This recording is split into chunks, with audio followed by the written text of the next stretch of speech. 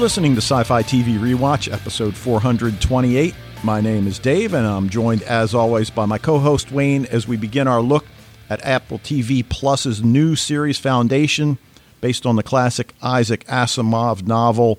And, pretty psyched for this one. There's a lot to talk about, and as you said last week, we're going to try to back away comparing it to the novel unless it's something, and I said I wouldn't do it, Dave, but I did. Last night I went and I ordered the novel from Amazon. Good. All right.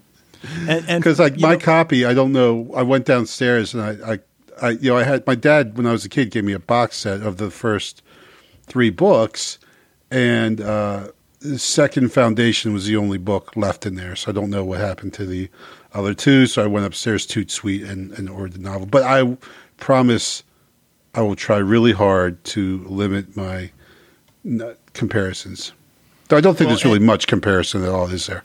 Well, I mean, yes and no, and again, we're going to judge it on, its merits as a TV show and a science fiction series, and like we said, we'll check in now and then with the novel, and there's a gender swap in this episode, and I don't think it's any big deal. We'll talk a little bit about that in a second, but if you guys remember when we did Brave New World and we urged you to go out and read the novel, and we said at the time, hey, it's really short. You can knock it out in a couple days.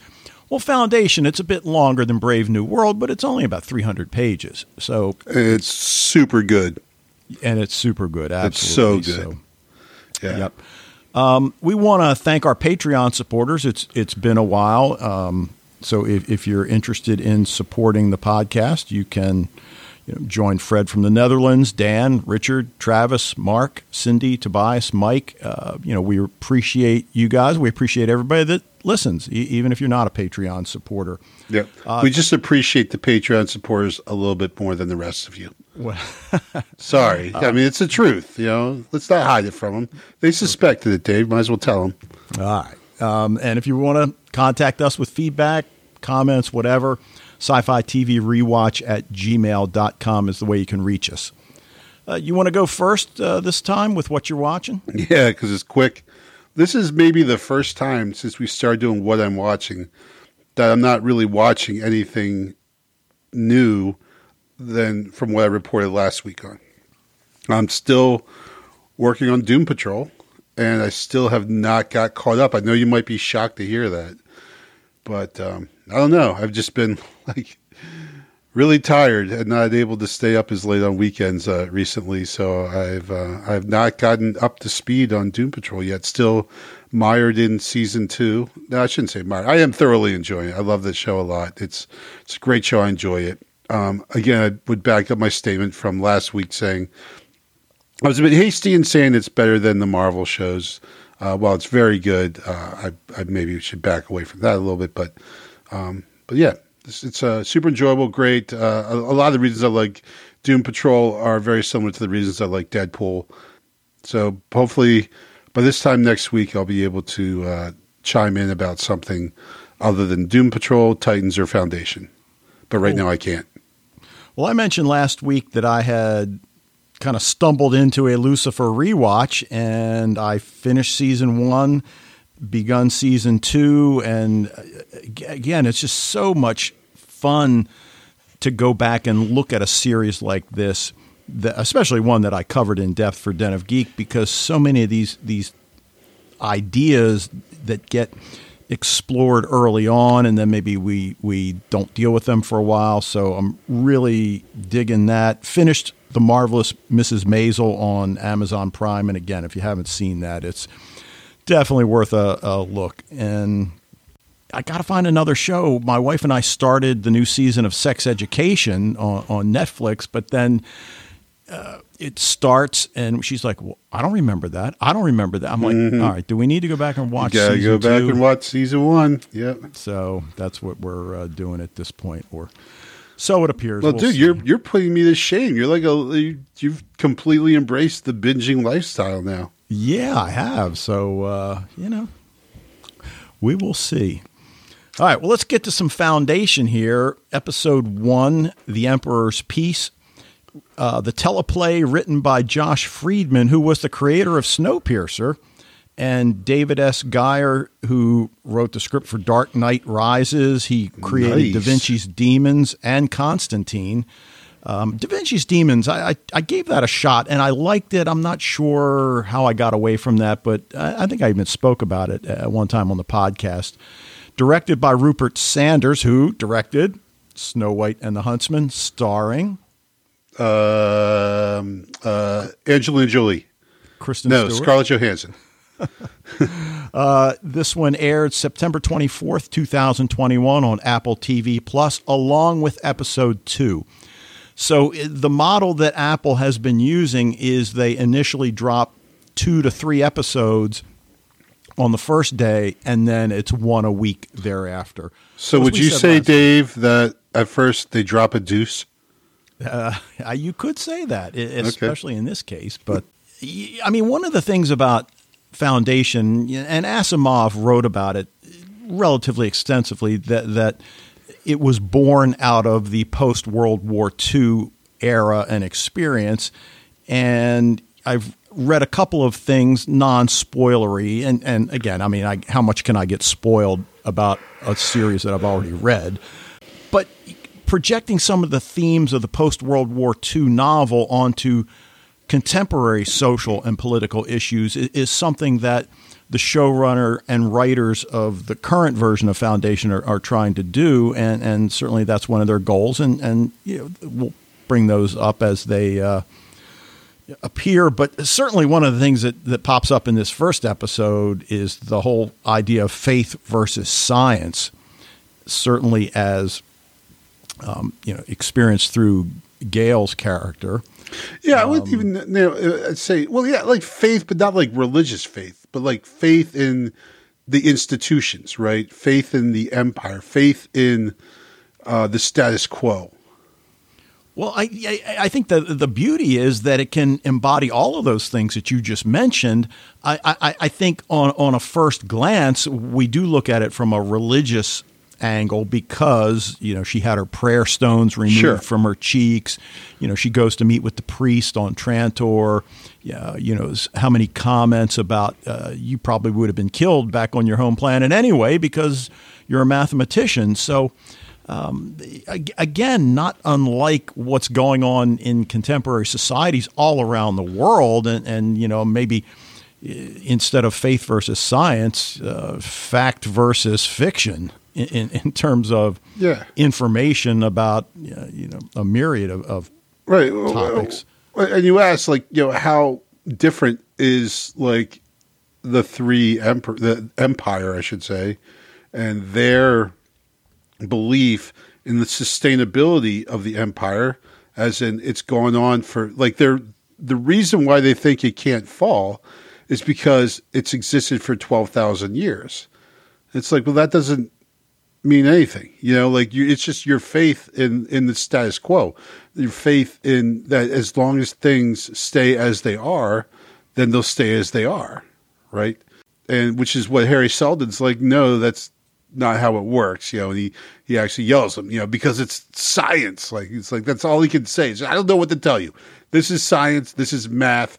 It isn't my, I'm throwing my faith into something that exists only in people's minds, really. Because you think about it, what is an empire, right? I mean, empire really is something that just exists in people's minds. When the Roman Empire stopped existing, it stopped existing. Right. And it's not that necessarily, Rome fell, but Rome wasn't even really the capital anymore. Right. So really what happened is people stopped believing in the idea of the Roman Empire. Right. And that there, and I mean, obviously there's other things, but I think that's one of the main things. And the fascinating thing in Foundation is this whole idea of cloning those in power. And they see that as a good thing for the very reasons you just stated. Well, it's worked for 12,000 years. But as is pointed out, and it's probably Harry that points it out, since you're cloning the same mind over and over, there's really no intellectual development. Now, that's something that we could probably debate, that shouldn't necessarily have to be the case, but that is something that gets brought up in this episode. Again, I mean, I guess as throughout history, those in power want to stay in power.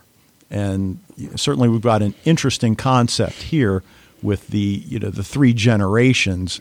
And again, we don't see in this episode how it works. Does dawn age normally and eventually become day and eventually become dusk? I assume that's what's going to happen. Yeah, right, exactly. Well, dusk, snuffs it. And so then I think everyone moves up a spot, I guess, Right.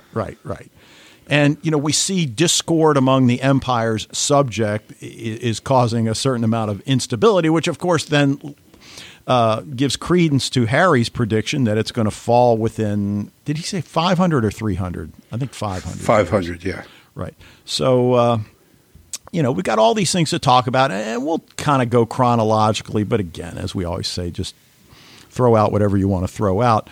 But we get that opening scene where these young kids are trying to get past the null field that protects what we assume is the vault. I don't think they name it in this opening scene. I think they do say vault. I got it in my notes. Do they? So. Okay. Yeah. Which is this really cool structure that seems to be hovering midair. Almost like a monolith. Yeah. Well, there's a lot of things that sure. I guess you have to wonder. I think with this one in this scene, like even though it's not the same shape, obviously, you can't look at that vault and not say, "Oh, 2001 for sure." That's like that's definitely where they found inspiration for that there. Well, sure. And was George Lucas inspired by this empire for his empire in the Star Wars world? Yeah, probably.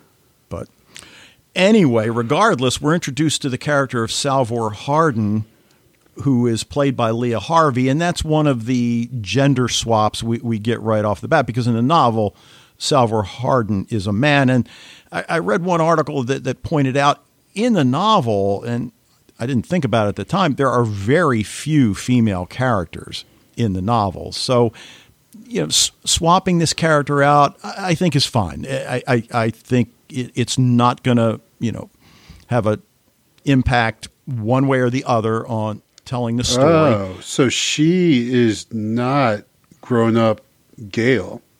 Well, I don't think so. Yeah. I mean, it's two different characters' names in IMDb. Because did they say her name? Yeah, and it calls her Warden Hardin. Oh, I missed that. Yeah. So and it got me to think. I was explaining to my wife, who's neither seen Foundation episode 1 nor read the book, but I was explaining about the whole idea of gender swapping, which probably the first notable example is probably with Battlestar Galactica, the Ronald D. Moore reboot in 2003, I guess, because the late 70s version had the main character, or one of the main characters, Starbuck, as a male figure, and then Dirk Benedict. In the reboot, they cast Katie Sackhoff as a female version, and the fans went absolutely ballistic. Yeah, and then ironically, she became one of the most beloved characters in the reboot. Right. My buddy Ken still refuses to watch it because of that. Oh my gosh. I can't talk to the man. I've tried to reason with him. I've tried threats. He won't have it. He's just so invested in the old Starbuck. You can't imagine that the Starbuck not being the dude. Because Starbuck was really the dudest of the dudes on that show, Well, yeah, I was telling my wife about that first scene where they're in the barracks and they're playing cards and it's all men except for her. And she's got her tank top on, the military tank top, and she's got a cigar like the other men. She's got a drink in one hand. She ends up punching out her superior officer, ends up in the brig. And I mean, it's just like you said, it's just, they establish early on, fine, she's a woman, but She's the dudest dude. Yes. Like she's just like, she might be even more Starbuck, the original Starbuck, but we digress. Yeah, we don't want to go too far down that road, or we'll start talking about BSG. Yeah. But the whole idea that the vault is being protected, and of course, from who or from what, we don't necessarily know at this point, but Salvor Hardin tells the kid, quit trying. And, we've got all those little markers in the ground, I guess, where people are seeing who can go the farthest up that hill. But all of a sudden, then we get that overlay 35 years earlier. And so now it's the flashback, and we're introduced to Gail Dornick, played by Lou Leabelle, who is this young mathematician going to Trantor on an Imperial jump ship to work with Hari Seldon. And I guess the thing that strikes me about this trip is when she wakes during the hyper jump, which is clearly unusual. I'm not sure exactly what to make of that. Well, yeah, I mean, right now, I don't think there's anything we can make of it, except that obviously it is unusual. As you said, unusual. Maybe even something that she would want. Well, not maybe. I mean, obviously, also something that she would want to hide. Yeah, and she does pick that up pretty quickly. So, is it something genetic in her that enabled her to wake during that time? And was that some kind of AI that comes up to her and gives her another injection that puts her out? Or, yeah, I assume so. Yeah, like a android. Right. So because Asimov did right. He the one who did the iRobot and the rules of robots and everything, like the 5 rules and all that. Yeah. Yeah. Yep. But we get a little backstory on where she's from, and it's this world called Synax, which I don't want to say it's a backward world, but I guess in many senses it is, because they kill scientists and mathematicians. Apparently they burned the universities. So I think we have to look at why would you do that? And again, I think we can look at science fiction throughout history, and there certainly are novels that address this. Canticle for Leibowitz is one that comes to mind here. I mean, if you blame the scientists for nuclear holocaust, then it's perhaps understandable that, well, you know what? If we didn't have science, then we wouldn't have this Armageddon situation. So did something like that happen on her home planet in the distant past? Maybe. I mean, we don't hear about it, but for whatever reason, she needs to get out because she could be next. And right. Well, you just see how everyone looks at her. Like, I mean, she is a complete and utter pariah. Is it more than just, there's the math kid? It seems like a little bit deeper than that, but maybe, I don't know, maybe in this world, it's just that their distrust of scientists runs that deep, as you said. Well, right. And clearly religion plays a very important role in people's lives. And the fact that she removed her prayer stones from her cheeks is also fairly significant, to the point where she's worried about her family and what might happen to them in her absence. I mean, we've got this return to the Dark Ages in this world. But again, we're not there for very long. She gets on the jump ship and begins her journey to Trantor. Well, before you get further, Dave, because I just wanted, because you entered the phrase into evidence, but you said return to the Dark Ages. I think that's a great pickup. I don't know if you did that purposefully or not. Of course you did. You're a genius like that. But because that's what Seldon is like. This is what is going to happen, right? Places like this are only going to proliferate once the empire breaks down. Yeah, and it's interesting because that's something that I have mentioned during the course of our podcast from time to time about these post-apocalyptic worlds that they didn't burn the library down. I mean, there's a library somewhere that's got to have information that could help rebuild, and perhaps there's too much chaos going on to get something underway. I mean, it's not like the ancients where there was one library at Alexandria, and when it burned, that was it. So that's actually not true, Dave. I was just listening to a podcast on this. Oh, okay. There were loads, but the Library of Alexandria very likely never even burned down, but just kind of faded out because there were already other libraries around the world and everything. All right, give me the name of that podcast. I'm looking for a new podcast. It is Our Fake History. Oh, okay. I've seen that as I was scanning on Apple Podcasts. But we're introduced to Trantor, which is the eye of the empire, which I love that description. And she arrives at Trantor Station.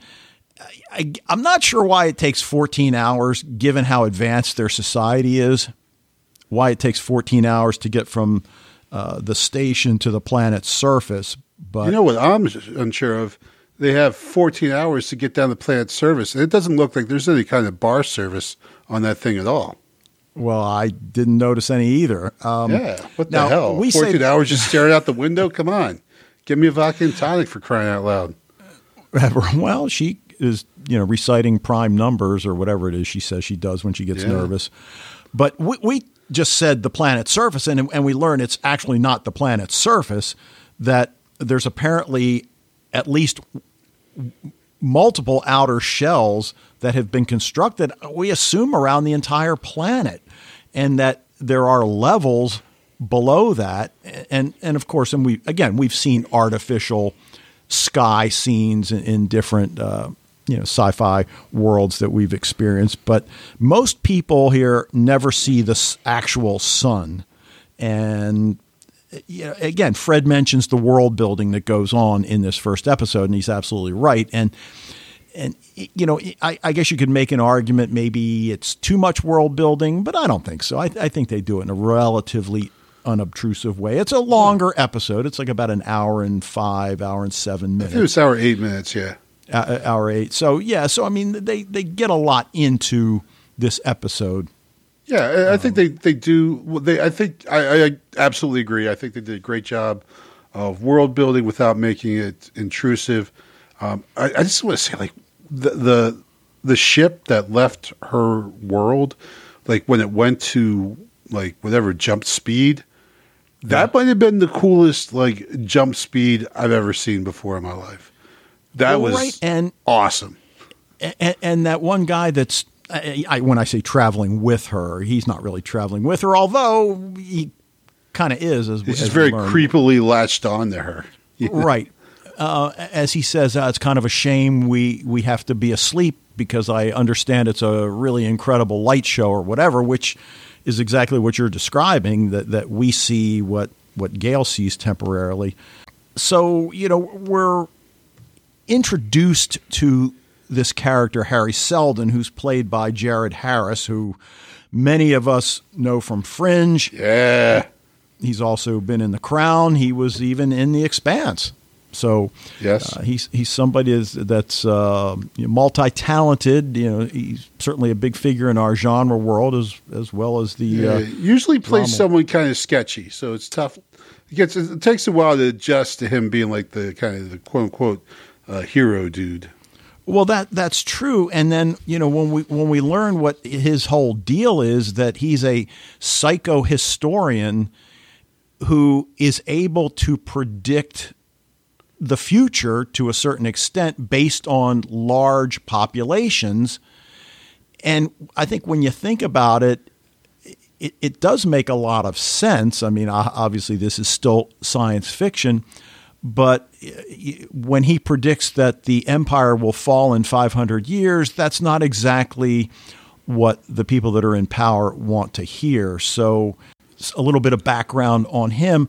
But why is Gail coming to Trantor in the first place?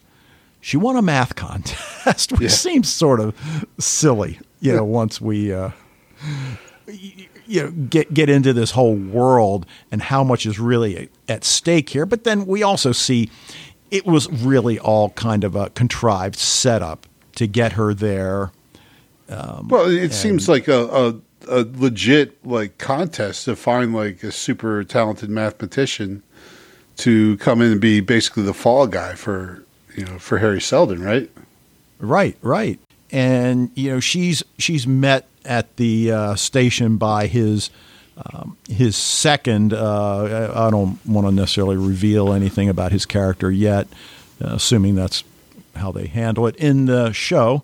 But his name is Raish, and right away, again, I don't know what they're going to do with these two in the book, but you can see the sparks already between these two right from the start. And he takes her before meeting Harry. Harry said you would want to see this, and I'm sure you're the same way. I'm a sucker for any of these libraries that are just so vast and that have actual books and instead of like bank loads of computers. Heck, I mean, even a normal high school these days, more space is taken up by computers than actual books, or at least probably 50-50 anyway. But it's close. It's close. I think we got pretty.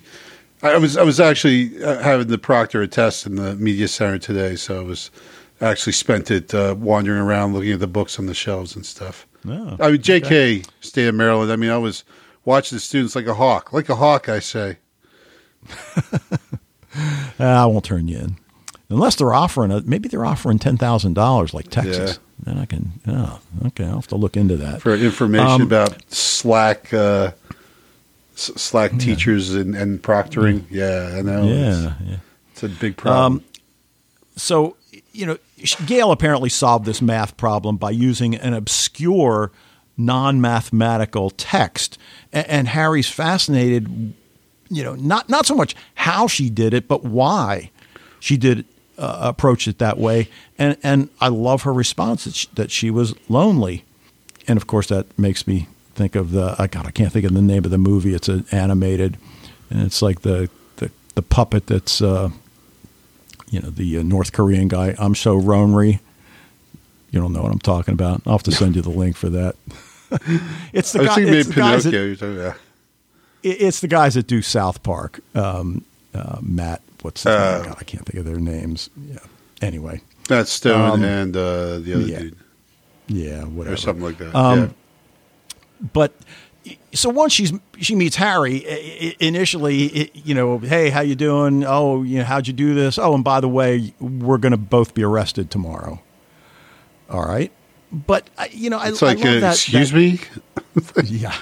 But I love that the destiny of the human race expressed in numbers. That's what a psychohistorian does. And, it's not so much that the Empire is worried that he can, it's that people will believe that he can. And he's like, well, it's that they don't like the future I predict. And then, of course, he talks about that the Empire is going to fall and be destroyed. And, how long is it going to be in the dark? I forget how long he says. 30,000 years, he says at first. 30,000.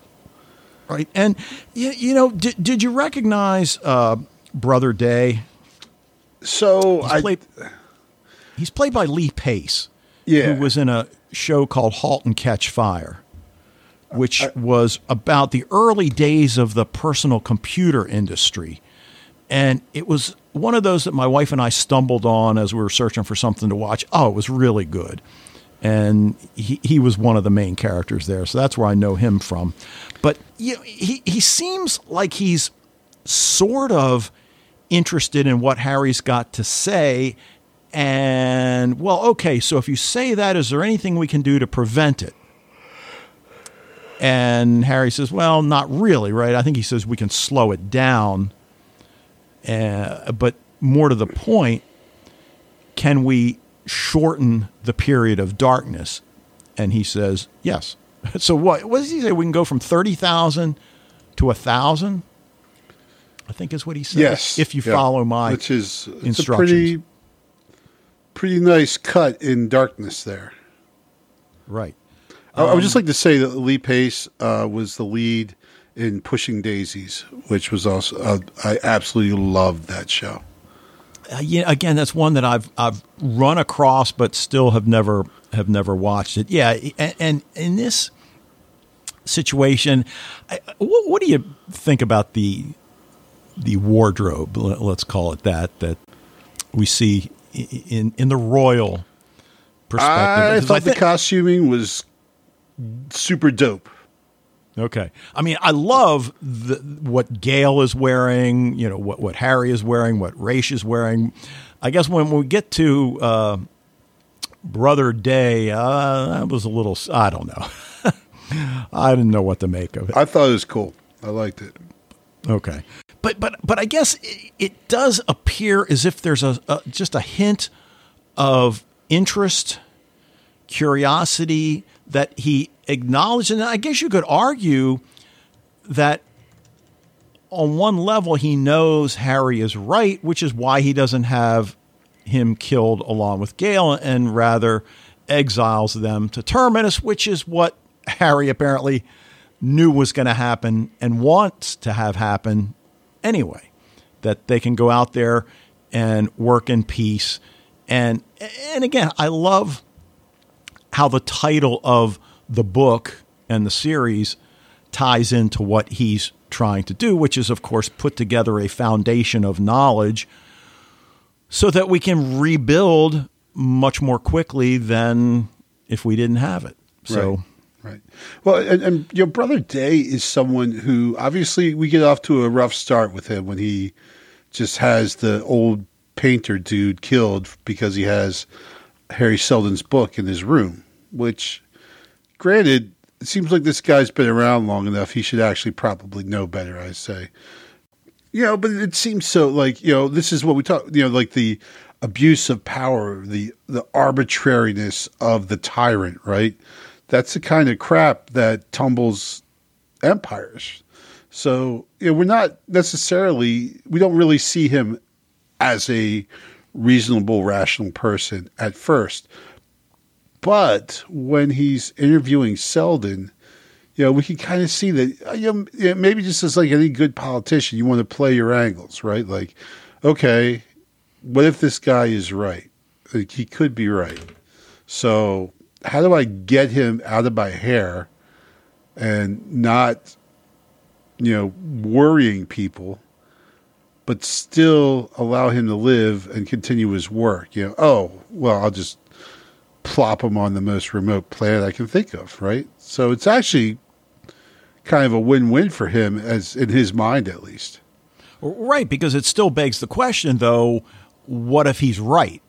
So that we've got another 500 years before everything collapses, when he was offering us a solution or not. I mean, the collapse was going to happen regardless. It sounds like from what Harry is saying. And there are a lot of reasons for it. And I guess in the background, we've got that conflict between Thespis and Anacreon, those two worlds at odds. And they're apparently, I think it's called the Outer Reach. So, they're out in Firefly Land, apparently.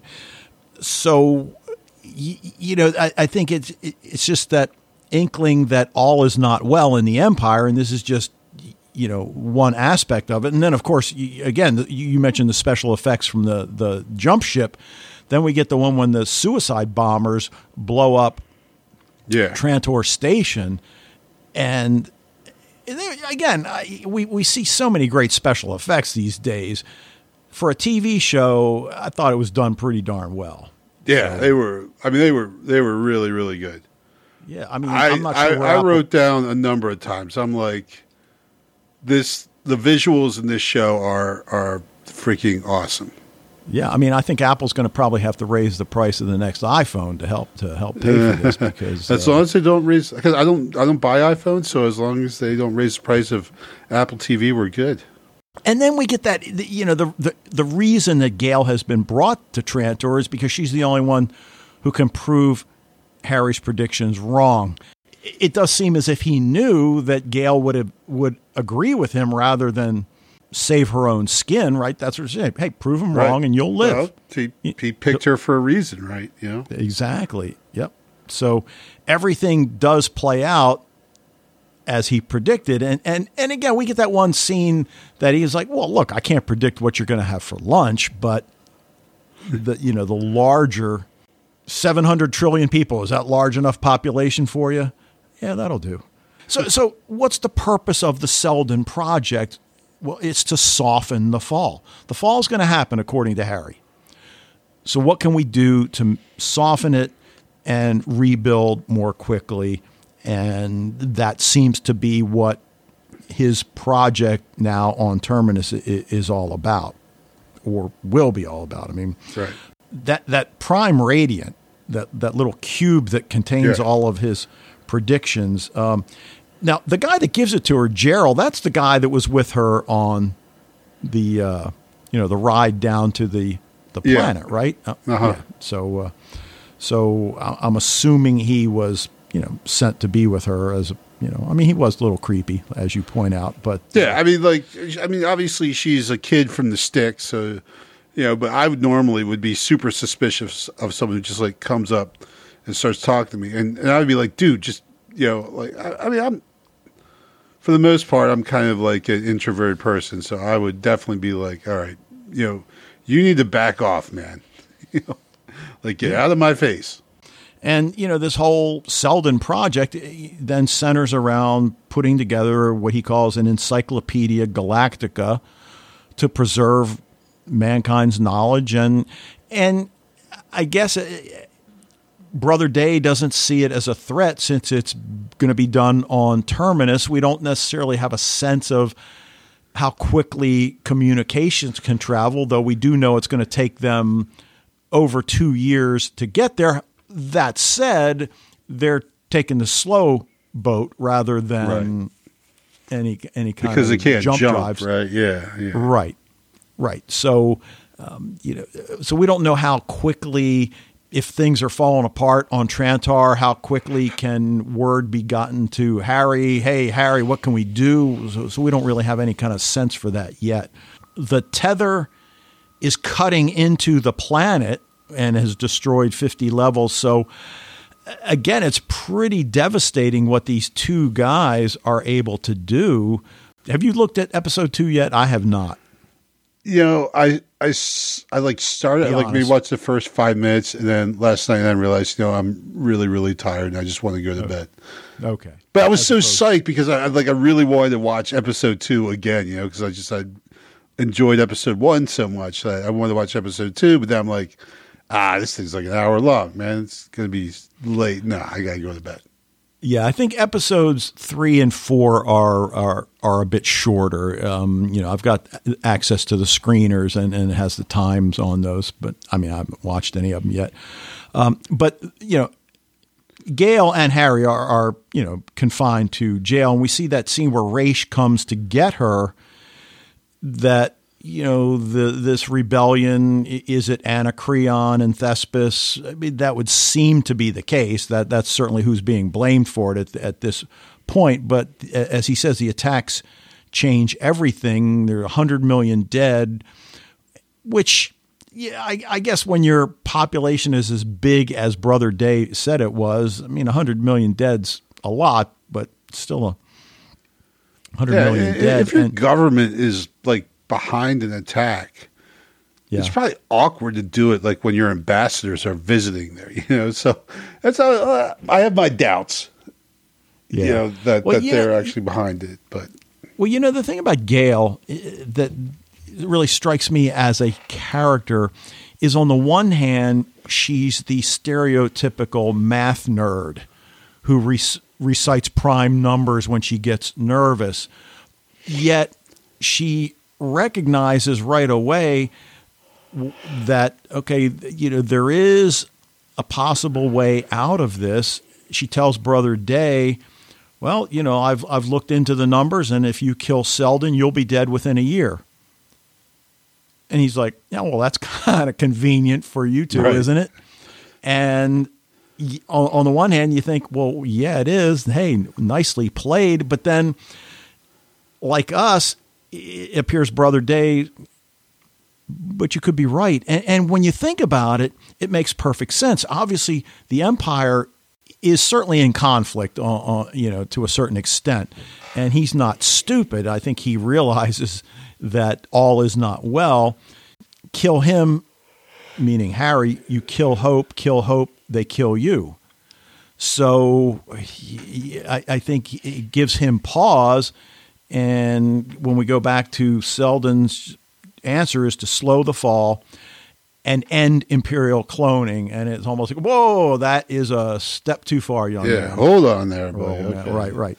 Because you offer nothing new. And that goes back to what I was saying at the beginning of the discussion, that if you're cloning the same individual over and over and over again, Harry's point is that, well, you're not really coming up with any new ideas. And I guess I would argue, well, on the one hand, that doesn't necessarily make sense because this is clearly an intelligent individual that you're cloning. So unless with each subsequent clone, he somehow gets stupider, which I don't think it's that. I think it's just that because it's the same leader, basically always the same person, then he's going to react to situations in the same way. But why? See, that's why I say why would you necessarily? Well, because that's what an entrenched hierarchy is going to do. Not hierarchy. But I mean, that's not the word. So Brother Dawn, Dawn, right? But so Brother Dawn doesn't watch what Brother Day and Brother Dusk are doing and say, "Well, that was kind of stupid. When I get to be Brother Day, I'm going to do something differently." I guess that would be my argument. That it would just seem as if you might learn and evolve, and I guess that's Harry's argument: is that they're not learning and they're not evolving, and that they're doing the same things to remain in power, and don't be surprised now when people eventually have had enough. And yeah, absolutely.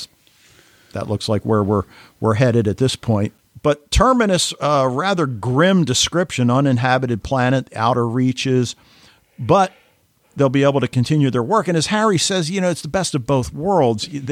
We're far enough away that they're going to leave us alone, but we do get some benefits from them. I don't think he actually goes into detail about what those are, but he also knows, look, if my work turns out to be false, then we're going to probably get defunded, and if it proves true that they'll co-opt our work as their own, and whatever. But as we said, change is frightening, especially to those in power. So yeah.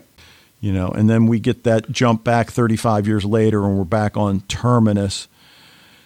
No one can approach the vault except they refer to Salvor Hardin as an outlier, whatever that exactly means. It goes back to what I was saying about Gail. Was it something genetic that allowed her to wake?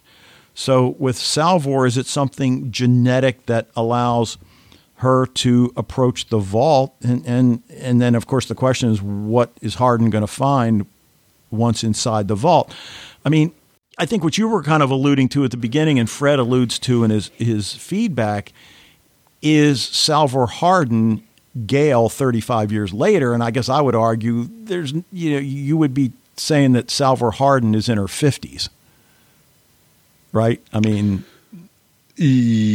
right. So yeah, the actress is, you're saying, way too young to be. Yeah, exactly. Yes, I mean, right. I didn't really think of that. I just so assumed that she was an older version of Gail. Okay. What else you want to bring up that we haven't talked about? Well, I mean, there's one thing, like with the boys in the beginning. I'm like wondering if there's girls on this world, right? Because it seemed like.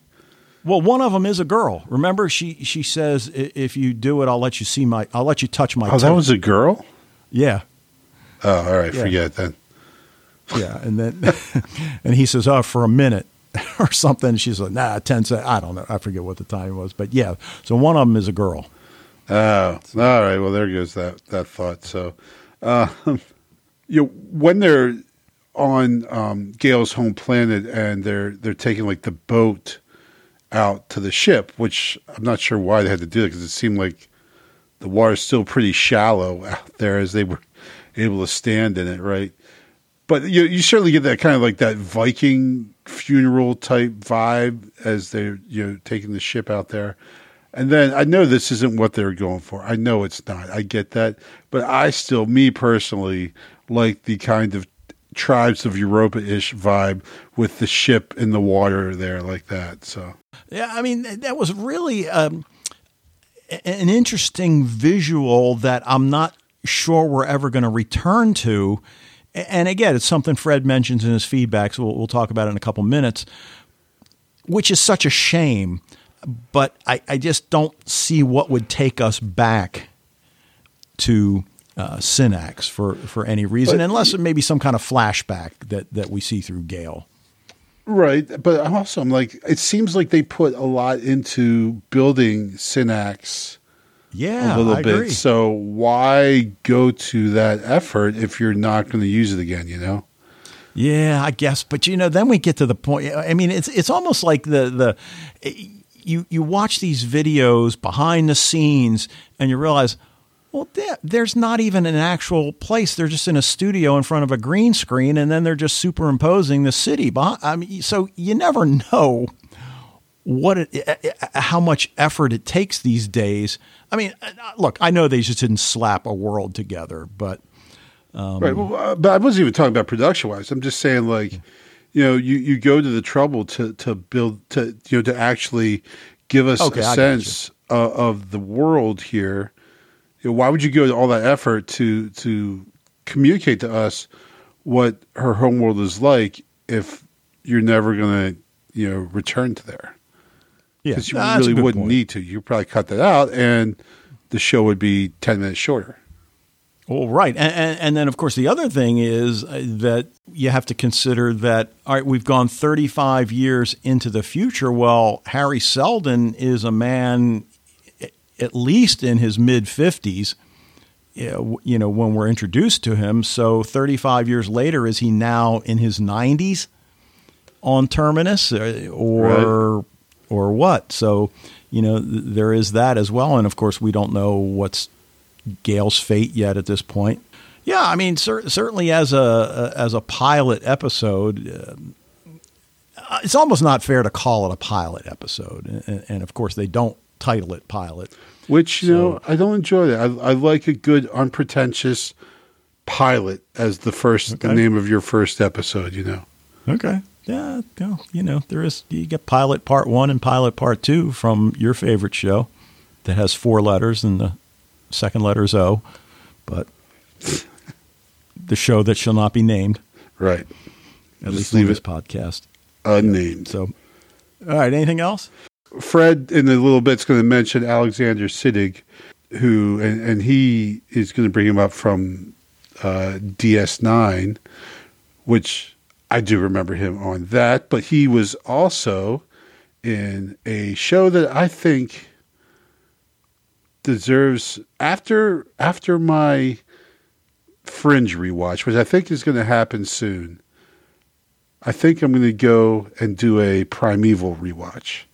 Oh. He was in like maybe the 4th season of Primeval. It was awesome. And he was also in Game of Thrones. Oh, okay. He was Doran Martell. He was Oberyn's brother. Oh, okay. I'm sorry to bring up Oberyn Martell again, Dave. Yeah. I know that's upsetting. Well, that's okay. Well, we bring that up like once a month, it seems. Yeah. So, but a great actor, and really cool to see him in there. Okay. All right, you ready to hear what Fred's got? Sure. All right, we will be right back. Hello, Dave and Wayne, and all listeners to Sci-Fi TV Rewatch. This is Fred from the Netherlands with some feedback for Foundation Season 1, Episode 1. Shortly coming back to last week's podcast, we were talking about Lucifer there. You discussed the pilot, and I was, let's say, quite critical on how this series was constructed, but I only could judge it from the first episode. In the meanwhile, I watched even 5 episodes, which is an indication that it is indeed interesting series. So, Dave, you were right. I hope you will believe me and Michael as well for the series Jet, where you stopped after the first episode. But one of the things I did was comparing it to Castle. And actually, I discovered another similarity between Castle and this Lucifer series. People who don't want to have any spoilers, it's just a minor one. You should skip the next 30 seconds. But one of the other things is that as well, Castle as Lucifer goes to the boss of the female detective. In the case of Lucifer, it's Chloe. And in the case of Castle, it's Kate. That the boss is forcing them to work with Castle or Lucifer as a civilian consultant. Okay, going into the premiere of Foundation. Quite a long episode, total 1 hour, 8 minutes, and I looked up how long the next one will be. Second episode will be 8 minutes less, but still quite long episode. In this case, of course, they used quite a bit on the world building.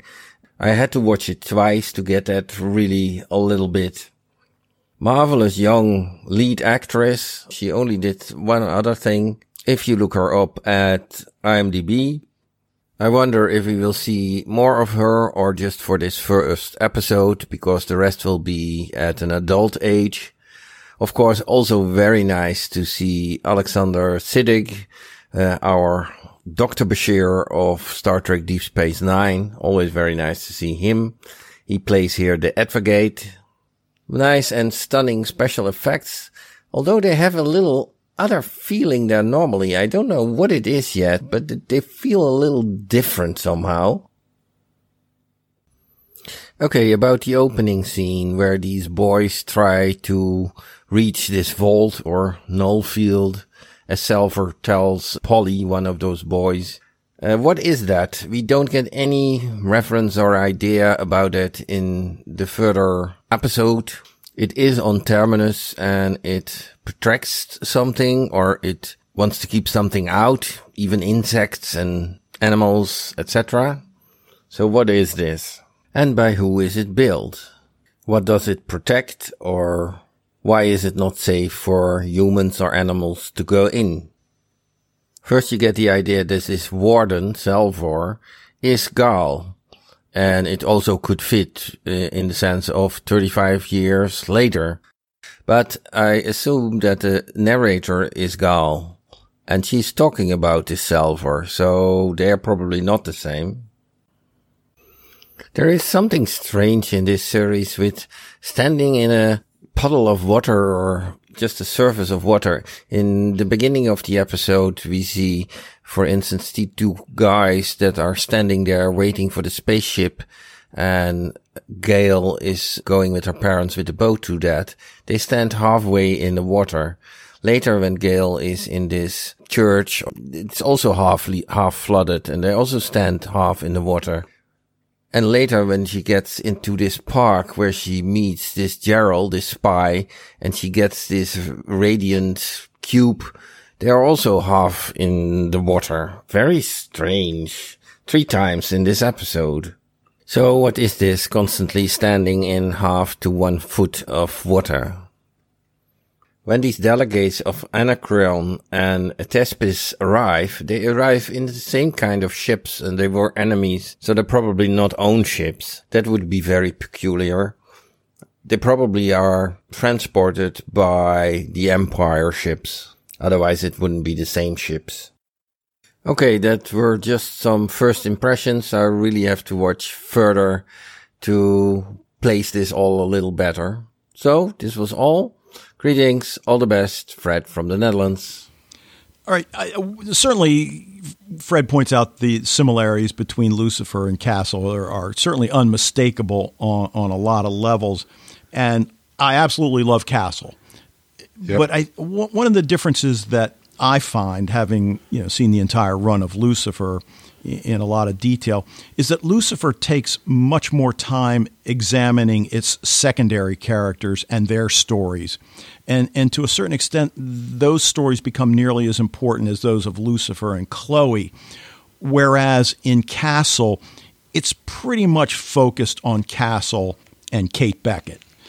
Not that that's a bad thing, but I think the interconnectedness of the characters on Lucifer it provides a much richer and a much deeper experience than Castle. And again, I love Castle. It's just one of my all-time favorite I won't have shows. you slandering Castle on the show, Dave. Nope.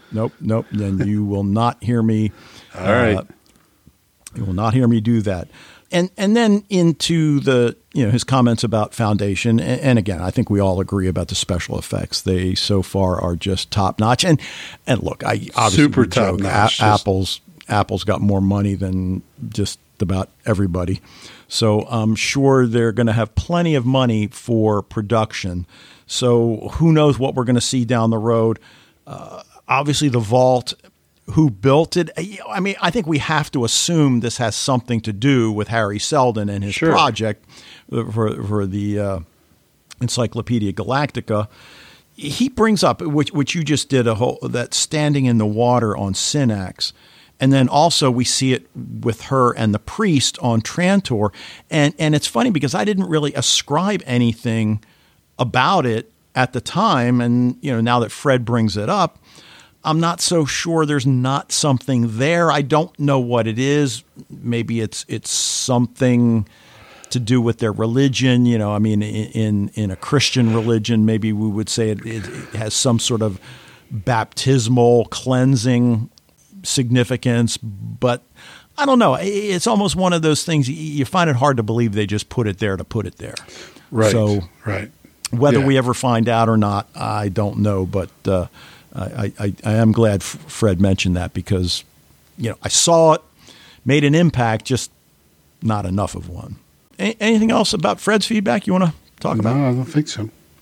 Okay. All right, Fred, thank you. I hope you're enjoying it. Fred did mention he's been knocking out Lucifer. Way to go. Again, Fred, I like Carla Gugino way too much to not give the show another shot. So, I didn't delete it from my continue watching on Amazon. So it's still there. And I'm sure I will get to Fred even sent me a screen cap on Facebook Messenger, and I'll just leave it at that. He's just trying to, nudge me in the right direction. Provide you some motivation. Huh?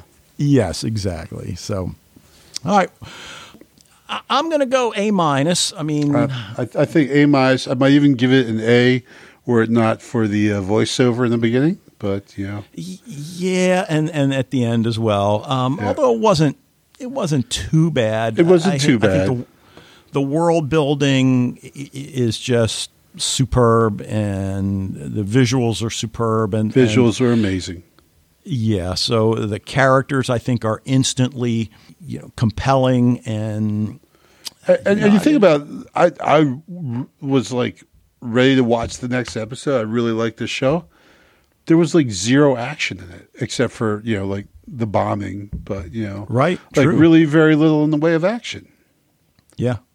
Yeah. Now I mentioned, Raish, Seldon's assistant, played by Alfred Enoch. And again, I have no prior knowledge to what they're going to do in the show or anything like that. But as I said, there seemed to be a little sparkage between Raish and Gale, so we'll see how that plays out. But the other one that I meant to ask you about soon, I'm pretty sure. Yeah, is the character of Demerzel, who is is she the governess to Brother Dawn? I mean, that seems to be the governor. Well, right. So it's not really clear what her role is at this point. Regardless, she's a fascinating character, the little bit that we see of her. So. Sure. Because she's in a lot, you're there and there's a couple of why is she there? So I mean, there's definitely something about her for sure. Right. So we will see, and played by Laura Byrne, by the way, who, a lot of these actors, we don't really necessarily know them. Not that they haven't been in stuff, but just stuff that hasn't crossed our radar other than say, Jared Harris and Lee Pace, as we said earlier. So, all right, well, let's go ahead and leave it there. That will do it for this episode of Sci-Fi TV Rewatch. Thank you for joining us. Love to hear what you think about Foundation. Anything else going on in your genre TV world, check in with us at the Facebook group if you haven't already. Sci-Fi TV Rewatch at gmail.com is the way you can reach us. We'll be back next week to talk about Episode 2 of the Apple TV Plus series Foundation. But until then, You know, Dave, sometimes this is like this weird thing. I can't explain it, but I'll just like sit here and just keep repeating. Amazon Optimus Minister, Amazon Optimus Minister, Amazon Optimus Minister, Amazon Optimus Minister. And people say, Wayne, what the heck are you doing, man? I'll just say, I don't know. When I'm nervous, I count primes.